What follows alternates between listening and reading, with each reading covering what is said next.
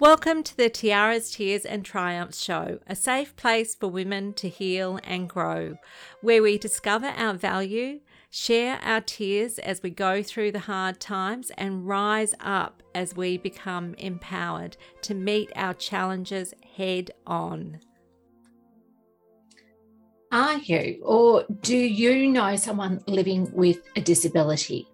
This week's episode of Tiaras, Tears and Triumphs focuses on women with disabilities and how the rates of domestic and family violence and abuse are drastically increased for them. Women living with disabilities are amongst the most vulnerable people living in our communities, which can often sadly leave openings for them to be unprotected and isolated. If you are a woman who is living with a disability, this episode will look at what domestic and family abuse and violence looks like in terms of the different types of things that can happen. Many women do not know that this is actually what they're experiencing, and this is one of the major causes for women to stay stuck in their situation because they don't actually identify with what is happening to them as being domestic and family violence and abuse. So let's open the door up on what your basic human rights are and what domestic and family violence and abuse looks like. And most importantly, let's look at where to turn for help if this is something that you are experiencing. And for those who are listening who are not disabled, it's equally as important for you to tune into this episode to become familiar with the different types of abuse that women with disabilities are very prone to experiencing. So this can help you with this awareness to be there for women with a disability. So whether you know somebody who has a disability, whether there's a friend, family member, somebody within your circle that you know who has a disability, this will help you to look out for some of the signs that you may be able to help this person with starting a conversation with them to get them the support that they need. So tune in to the rest of the episode now. Just a caution, if you feel unsafe at any time, please stop listening. You can come back anytime you are in a safe place to listen to the rest of the podcast. Your safety is the most important thing to consider. This week's topic for conversation is such an important one, and I am glad that this issue of domestic and family violence and abuse, as being such an enormous problem for women living with disabilities, that this came to my attention this week when I did some training on learning to recognise and respond appropriately to domestic and family violence and abuse when working with women with disabilities. Before I dive in, I will acknowledge that domestic and family violence and abuse can affect anyone in the community, regardless of gender, age, location, socioeconomic and health status, cultural, sexual identity, ability, ethnicity, or religion.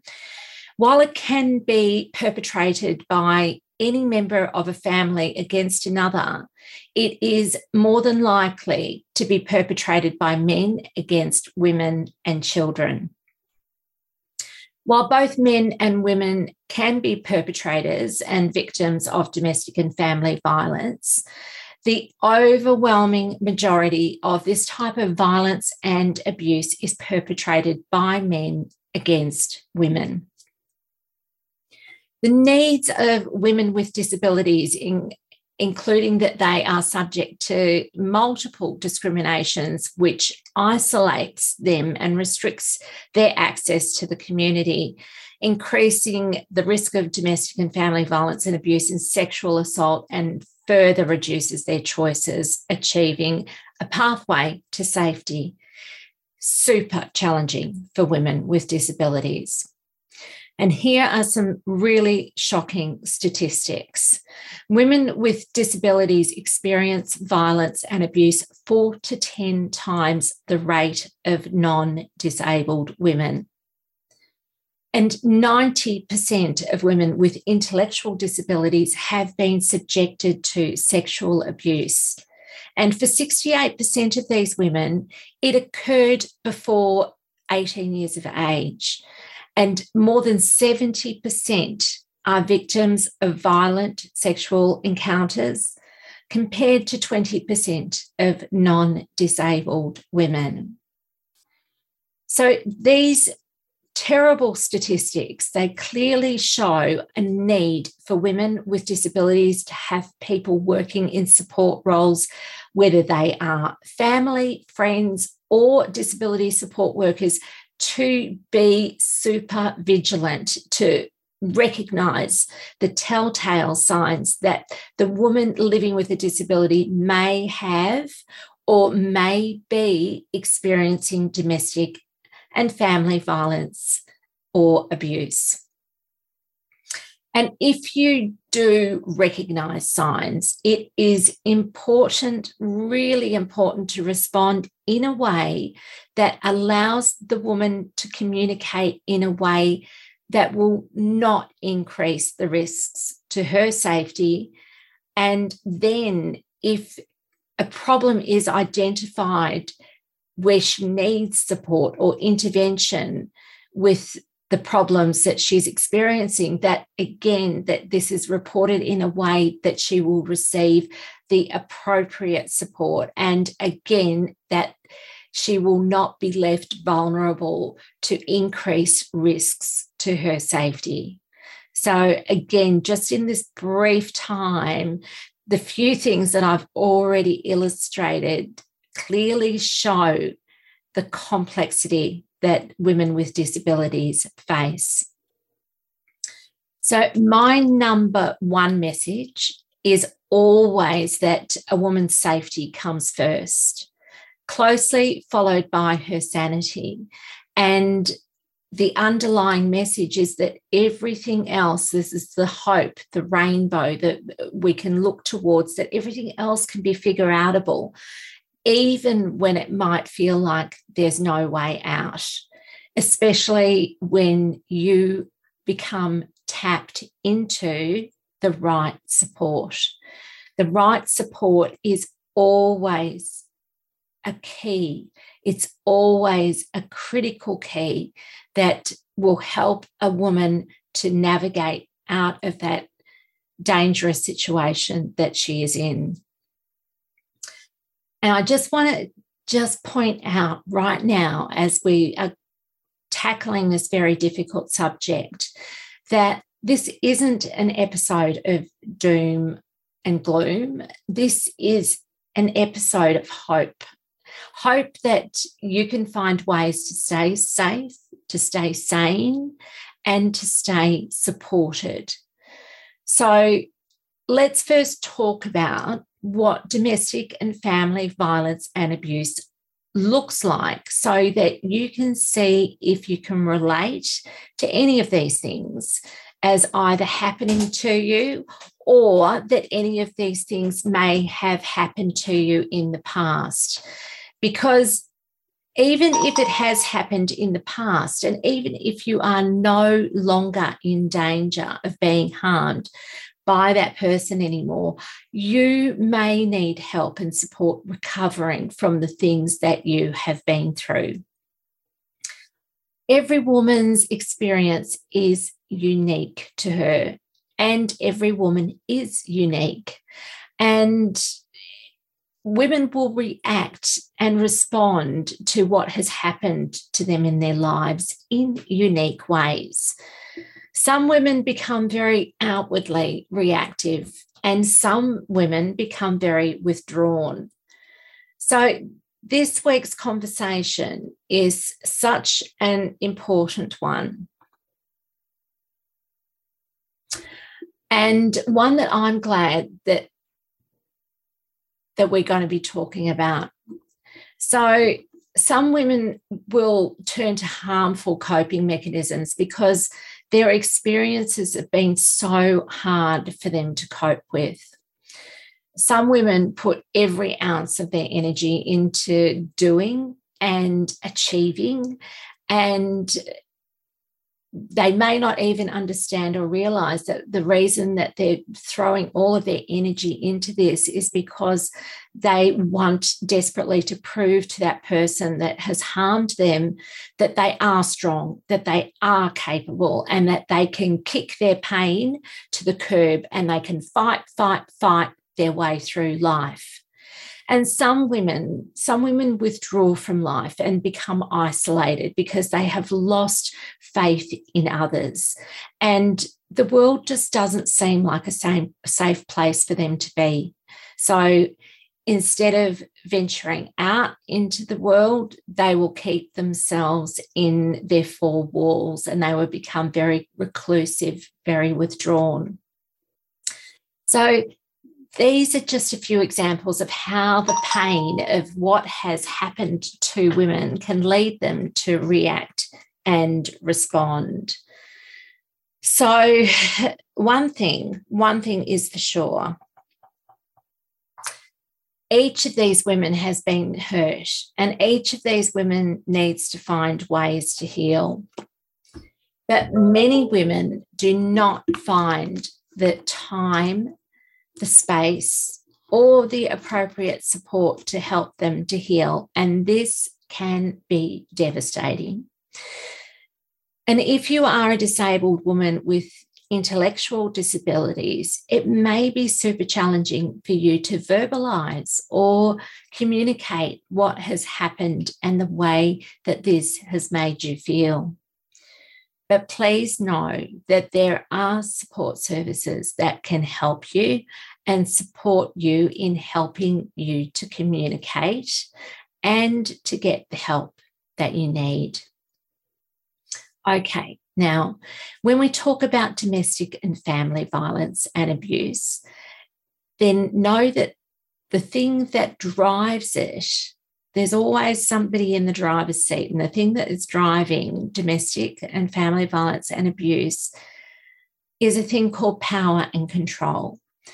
And people that exercise domestic and family violence and abuse against others want to exert power and control over another person or over other people. And when I say exert, I mean hold that over someone so they have the power.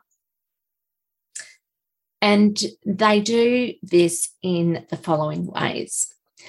Now, the first way is by physically harming someone. Now, if you're someone who uses a wheelchair and the person who is being violent is not hitting you, but is kicking your wheelchair while you are in it, then this is still physical violence. Your wheelchair is an extension of yourself, and it is not okay for anybody to be kicking your wheelchair. So when it comes to physical violence, people are pretty clear on what physical violence looks like. It's an actual physical act that harms somebody. So whether that means slapping, pinching, hitting, kicking, these are just a few examples of what might be considered to be physically violent. Also, there's something that is a real danger, and that is if somebody puts their hands around your throat. And the reason why it's so important to speak to somebody and get some help if this has happened to you is that there can be longer term effects of that. So you might feel okay to begin with after that happens, but you might actually need some medical intervention. So it's really important when you've been physically harmed to seek that medical attention that you need. So the next one is sexual violence or abuse. And I'll start off by saying that your body is your body, and nobody has a right to touch you or your body or have sex with you against your will. That means if you don't want that person touching you anywhere on your body or having sex with you, that you have a right to say no and to tell them to stop. And if they don't listen and they continue to touch you or have sex with you, this is sexual violence or abuse. So it's really important to seek help if this is happening to you. And if you find it difficult to communicate verbally, then if you are shaking your head, or if you are looking at somebody and letting them know with the way that you are looking at them that this is not something that you want them to be doing to you, they need to stop. They need to hear you. So you have a right to say no to that. You have a right. Your body is your body, and nobody can touch your body unless it's something that you want to happen. Another thing to be aware of is that sexual violence and sexual abuse, if you're a disabled person, might even be that somebody is making you watch them touch themselves or having sex with themselves. And again, if you don't want to see this and they are making you watch them, then this is sexual violence and this is sexual abuse. So if this is happening to you, or if this has happened to you, please let someone you know that you trust, let them know that this is happening to you. Or if it is safe for you to call the police or a disability advocacy organisation or a domestic and family violence and abuse service, then please do that, because those services are there to help you and help you to stay safe from that continuing to happen to you. And if it has happened to you and it's in your past, you still deserve support to help you heal from the traumas of the things that you have experienced. Now, I'm going to provide a list of essential organisations in Australia. If you are listening to this and you are outside of Australia, please refer to this list, because what I'll do is I'll just put in a few key phrases for doing Google searches to help you find the appropriate services for you to contact. But I'll just say a word of caution about this is you're the best judge of what is safe for you to do. And so please, contact these services and only if you are not going to increase the level of risk to your safety. But just keep looking for opportunities for coming to contact with other people who might be able to support you. You have done a really good job to this point of, getting through this. So you have lots of experience and you deserve to give yourself lots of credit with the capability that you've shown in getting through to this point. But you just need to take every opportunity that you see where it's not going to put you in further danger to get support and to get help with your situation. So physical and sexual violence and abuse are both against the law, and you can get the help of the police to help you make the person who has done these things to you, you can make them answerable and accountable for the things that they have done. So they shouldn't be able to get away with it, but your first priority is always going to be your safety and making sure you are safe. So this is often a dangerous time when people report things to the police. Or they involve specialist support organisations. So that's why I give you this caution to always put your safety first. Because what it can do is it can make the person who has done these things to you, make them want to do more things, and because they might be very angry about you doing something to say, no, you can't do this, and I'm getting support to say, no, you can't do this to me. So a lot of people, they understand that physical and sexual harm are wrong, and they can see this as being under the banner of domestic and family violence and abuse. That's sort of where it stops for a lot of people in their understanding of what domestic and family violence and abuse looks like.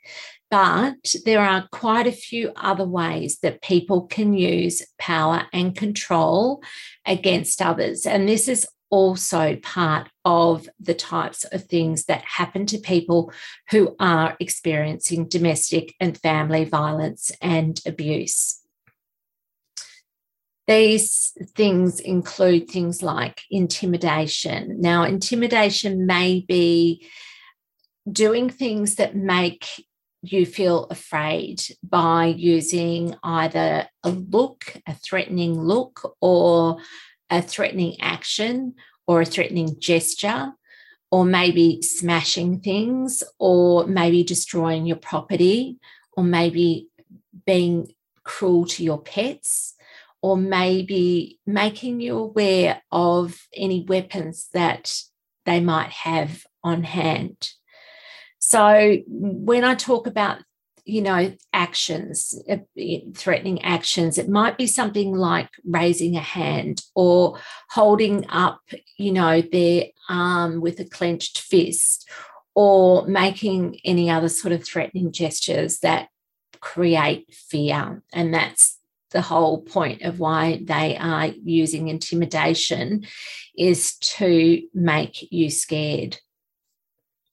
And then there's emotional abuse, and this is a very big area.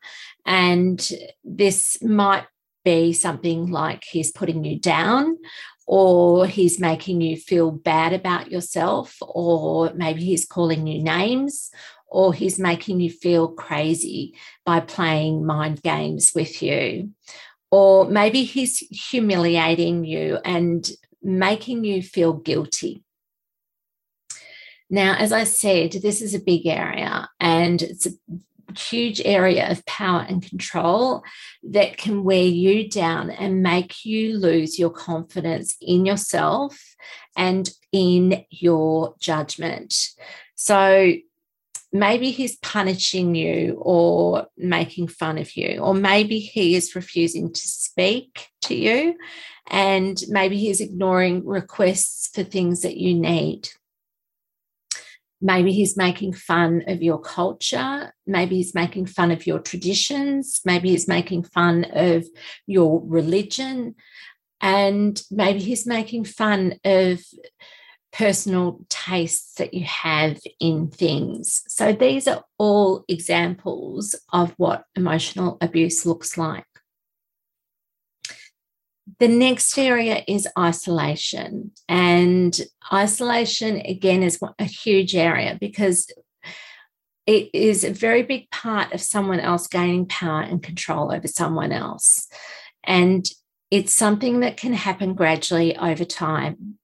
So maybe he's controlling what you do, or he controls who you see and who you talk to, or when you see somebody, or when you talk to them. So it's about limiting what you're able to do, limiting you being able to tap into people who can support you and help you to feel strong in yourself.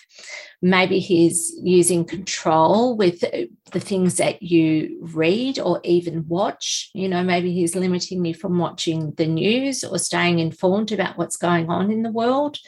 Maybe he's limiting you from where you're going. Maybe he limits your movement, or maybe he limits time outside of the home. Maybe he's using jealousy or protectiveness to justify his actions for limiting you.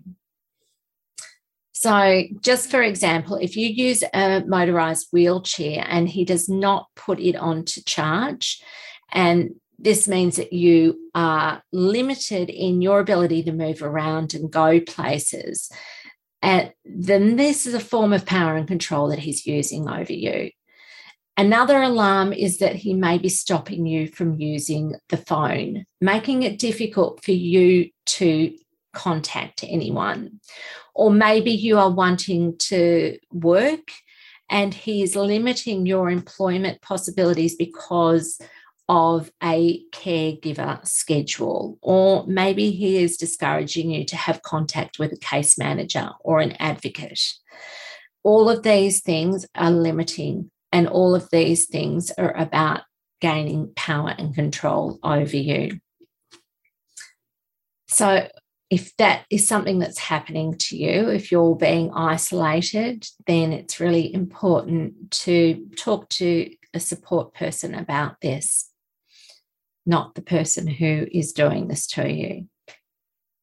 The next thing on the list is a thing called minimizing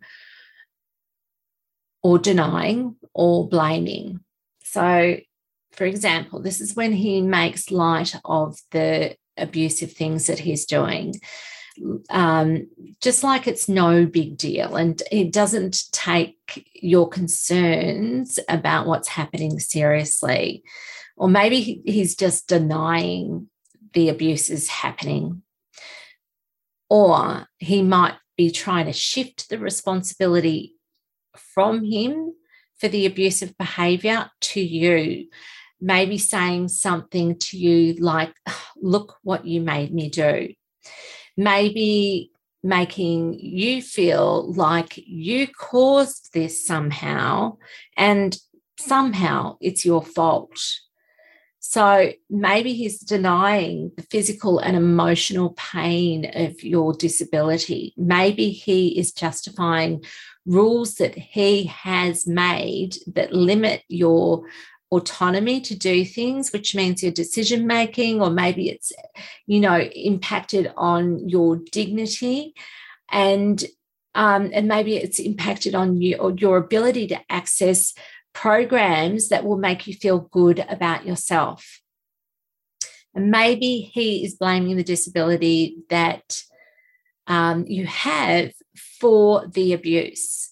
Maybe he's blaming the stress that the disability causes him for the abuse. So it's trying to justify it and somehow make you feel responsible for the things that he's doing. The next thing, if you have children, is that he could be using children by doing things like making you feel guilty about him having the children, or by using the children to relay messages rather than speaking directly to you, or by using visitation with the children to harass you, or by threatening to take the children away, or threatening to harm the children. These are all ways that he can exert power and control over you. The next is withholding, or the misuse of delay of needed support. So what this might look like is something like using medication to sedate you for agency convenience, or ignoring equipment safety requirements, or breaking, damaging, or not fixing adaptive equipment, or refusing to use or destroying or not charging a communication device, withdrawing care or equipment to immobilise the person, or using equipment to torture somebody. So that is what withholding, or the misuse of, or the delay of needed supports look like. So definitely look at it with it if any of those things are happening to you.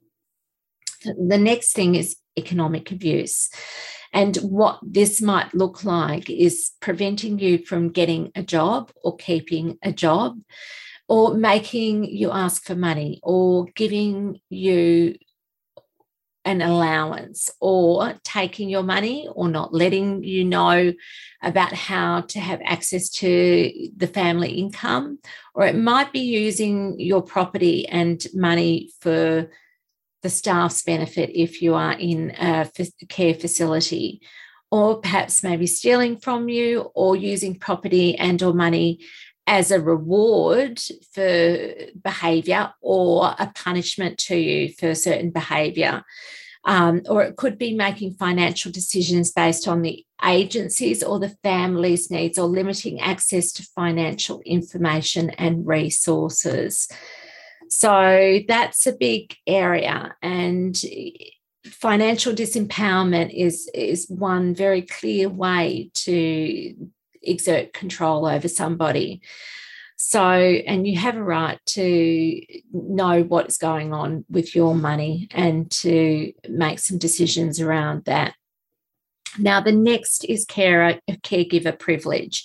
What this might look like is that the person who's treating the person with a disability is treating them like they're a child or a servant. Or maybe they're making unilateral decisions that exclude the person with a disability from having any say. So providing care that accentuates the dependence and the vulnerability. Or giving an opinion as it was the person with the disability's opinion without first getting that opinion from the disabled person. So, yeah, that's kind of speaking on your behalf when you, in fact, might feel very differently to what that person is saying on your behalf. Or it could be denying you the right to privacy, or it could be ignoring, discouraging, or stopping you from exercising with your full capabilities. And finally, it may be coercion or threats. So what this looks like is making or carrying out threats to do something to hurt you, or threatening to leave you, or threatening for them to threaten to commit suicide, or threatening to report you to welfare, or making you drop charges against them, or making you do illegal things. It could be that he is threatening to hurt you or withhold basic support and basic rights. Or maybe he's threatening to terminate the relationship and leave you unattended and alone. Or maybe he is using consequences and punishments to gain compliant behaviour. So that means for you to agree with the things that he wants you to do.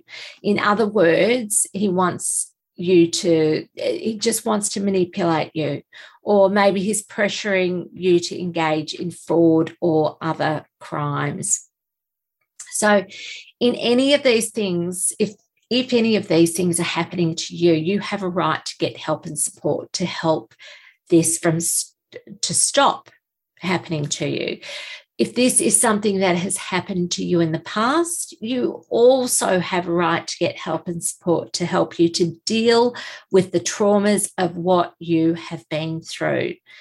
So let's just stop and talk about your rights for a moment, because this is very important, okay? Because all of these things can be happening to you, but unless you understand that you have a right for these things not to happen to you, you may still hesitate in getting the support that you need. So let's talk about what those rights look like. Okay, so let's get super clear about all of this, and you'll be able to judge whether or not your rights are being abused. And let's start with the United Nations Human Rights Conventions for Women with Disabilities. So, one, there's a convention on the eliminations of all forms of discrimination against women, and Australia supports this convention. So, because they support this convention, this obligates governments to implement actions to support the convention. And there are two general recommendations made in this convention. The first is that disabled women require governments to include women with disabilities in all mainstream measures to eliminate discrimination and to include special measures to achieve equality as necessary. The second states that violence against women outlines those measures needed to eliminate violence, including legal protections, additional actions, provision of support services, and collection of data. So there's a whole lot in that. The second one is the Convention on the Rights of Persons with Disabilities. And it goes like this: to promote, protect, and ensure the full and equal enjoyment of all human rights and fundamental freedoms by all persons with disabilities, and to promote respect for their inherent dignity. That women with multiple disabilities have experienced multiple discriminations, increasing their marginalisation compared with men with disabilities and compared to non-disabled women.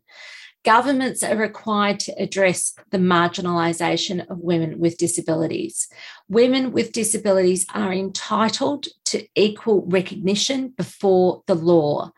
People with disabilities must be assumed to have legal capacity in all aspects of life and need to be given the support they need to exercise this right.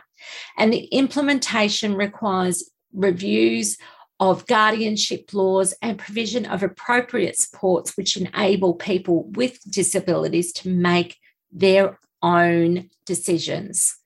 The government needs to develop supported decision-making mechanisms to enable people with disabilities to make decisions in their own right.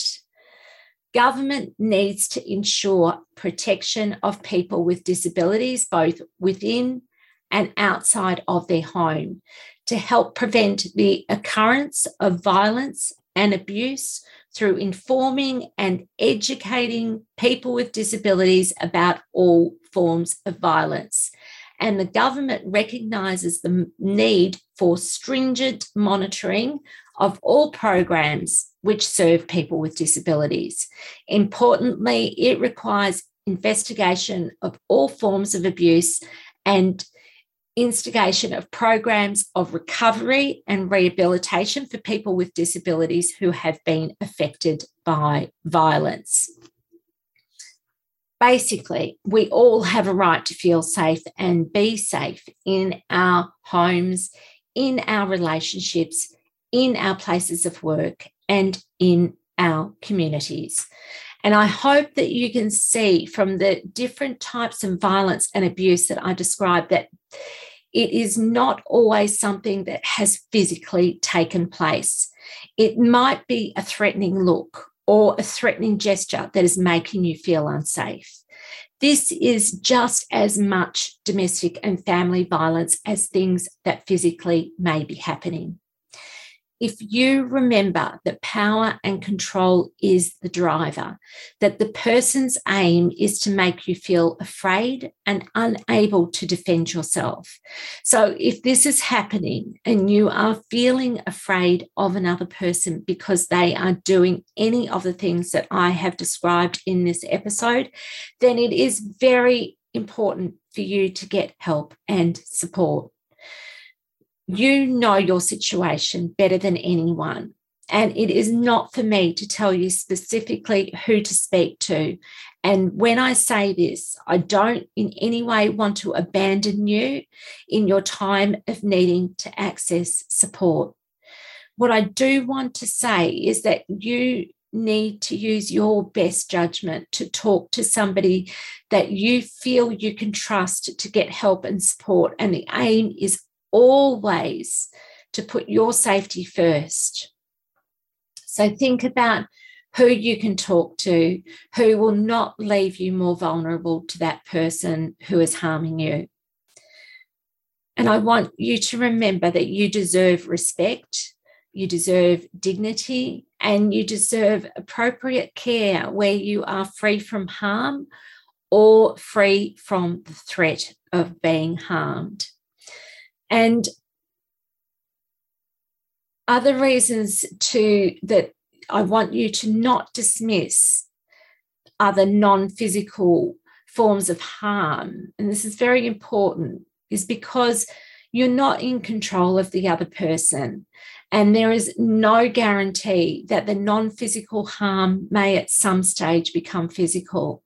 And that is why it is important to put your safety first, even if it is non-physical forms of harm that you may be experiencing at this time. Now, there is a list of services, as I mentioned, that may be helpful to you. And if you are in Australia, and that list will also contain keyword searches, if you are outside of Australia, that might help you in finding and connecting with the right support. If you are a carer or a friend or a family member of someone with a disability, if you have concerns that this person that you know may have been harmed or may be at risk of being harmed, you may start with straightforward questions with the person, like, do you know anything about domestic and family violence and abuse? And wait for that response. And from that point, continue the conversation as inclusively and with as much sensitivity as you can to identify if that person is in need of specialist support. There are many women who experience PTSD as a result of their experiences, and the mental anguish that domestic and family violence and abuse causes and creates PTSD for people. Well, this can often disable a woman's capacity to function normally in life. And I'm someone who suffers from PTSD, and I was born with a couple of conditions, one called Sprengel shoulder and another called Klippel-Feil syndrome, as well as having HLA-B27, which makes me immunocompromised. And these things have, caused me to suffer from chronic pain my whole life and have limited my mobility with my left side. And many times it's rendered me feeling unable to perform normally in life. And despite my mental and physical limitations, I still consider myself very capable and blessed to be able to move through life independently without the need of support carers. And although I may have a certain empathy for people with disabilities because of the things that I live with, it doesn't mean that I understand fully the complexities of their day-to-day lives. And it was a rude shock for me to learn the staggering rates of abuse that women with disabilities are subjected to. And that is why it became my top priority to get this podcast episode together this week to cover this vital topic. I hope that this helps. Please remember to put your safety first and take care of your mental health and your overall well-being. And please seek support if you are feeling afraid of someone because of what they have done or are threatening to do or they are doing to you. Okay, please stay well. Please stay safe. Lots of love, light, and blessings. Sandy. We all go through dark times. When we do, we often feel alone. This is a safe space for you to come and look for some light. I'm a survivor of an abusive relationship, and for a long time I had no voice because I was too scared to speak up and speak out about what was happening to me. I couldn't see a light at the end of the tunnel, but when I turned a corner in my life, the light started filtering through and I left my old life behind. I am here now to help other women feel seen, heard, and valued. I'm reaching out with my light, shining on you to help you find your way out of the darkness. I hope you enjoyed today's episode. A note of encouragement: if you are struggling with your mental health, please reach out for support with some form of counselling. If you don't know where to start to find a counsellor, a good place to start is to talk with your doctor. There are also many online counselling supports available. And a word of advice: if the counsellor is not a good fit for you, try another. And if you need to, try another until you have one that is the right fit for you. Tune in again for the Tiaras, Tears and Triumphs podcast, helping women who have been hurt to heal and grow, hosted by me, Sandy J. This program provides a safe place to work on inner peace and a strong mindset, spells out how to spot the red flags, advises on ways to stay safe and work on effective safety planning, gives tips on how to look after you when things are tough, teaches empowerment strategies, acknowledges life's challenges and explores ways to meet these challenges head on, to go from surviving to rising to striving and finally to thriving. The show includes interviews with other survivors who have come out the other side, who share their stories and insights, as well as interviews with therapists and people working in support roles. I am a survivor, and I use my experience and skills to help other women like me. Please listen and be uplifted to rise in this safe space where dignity, kindness, and compassion are treasured. And don't forget, if you need some support, I am here for you. I don't want any woman to suffer alone in silence. I don't want any woman to feel oppressed and feel that there is no way out. I want you to know that you can turn a corner. I am a life change facilitator. I help women regain control over their lives.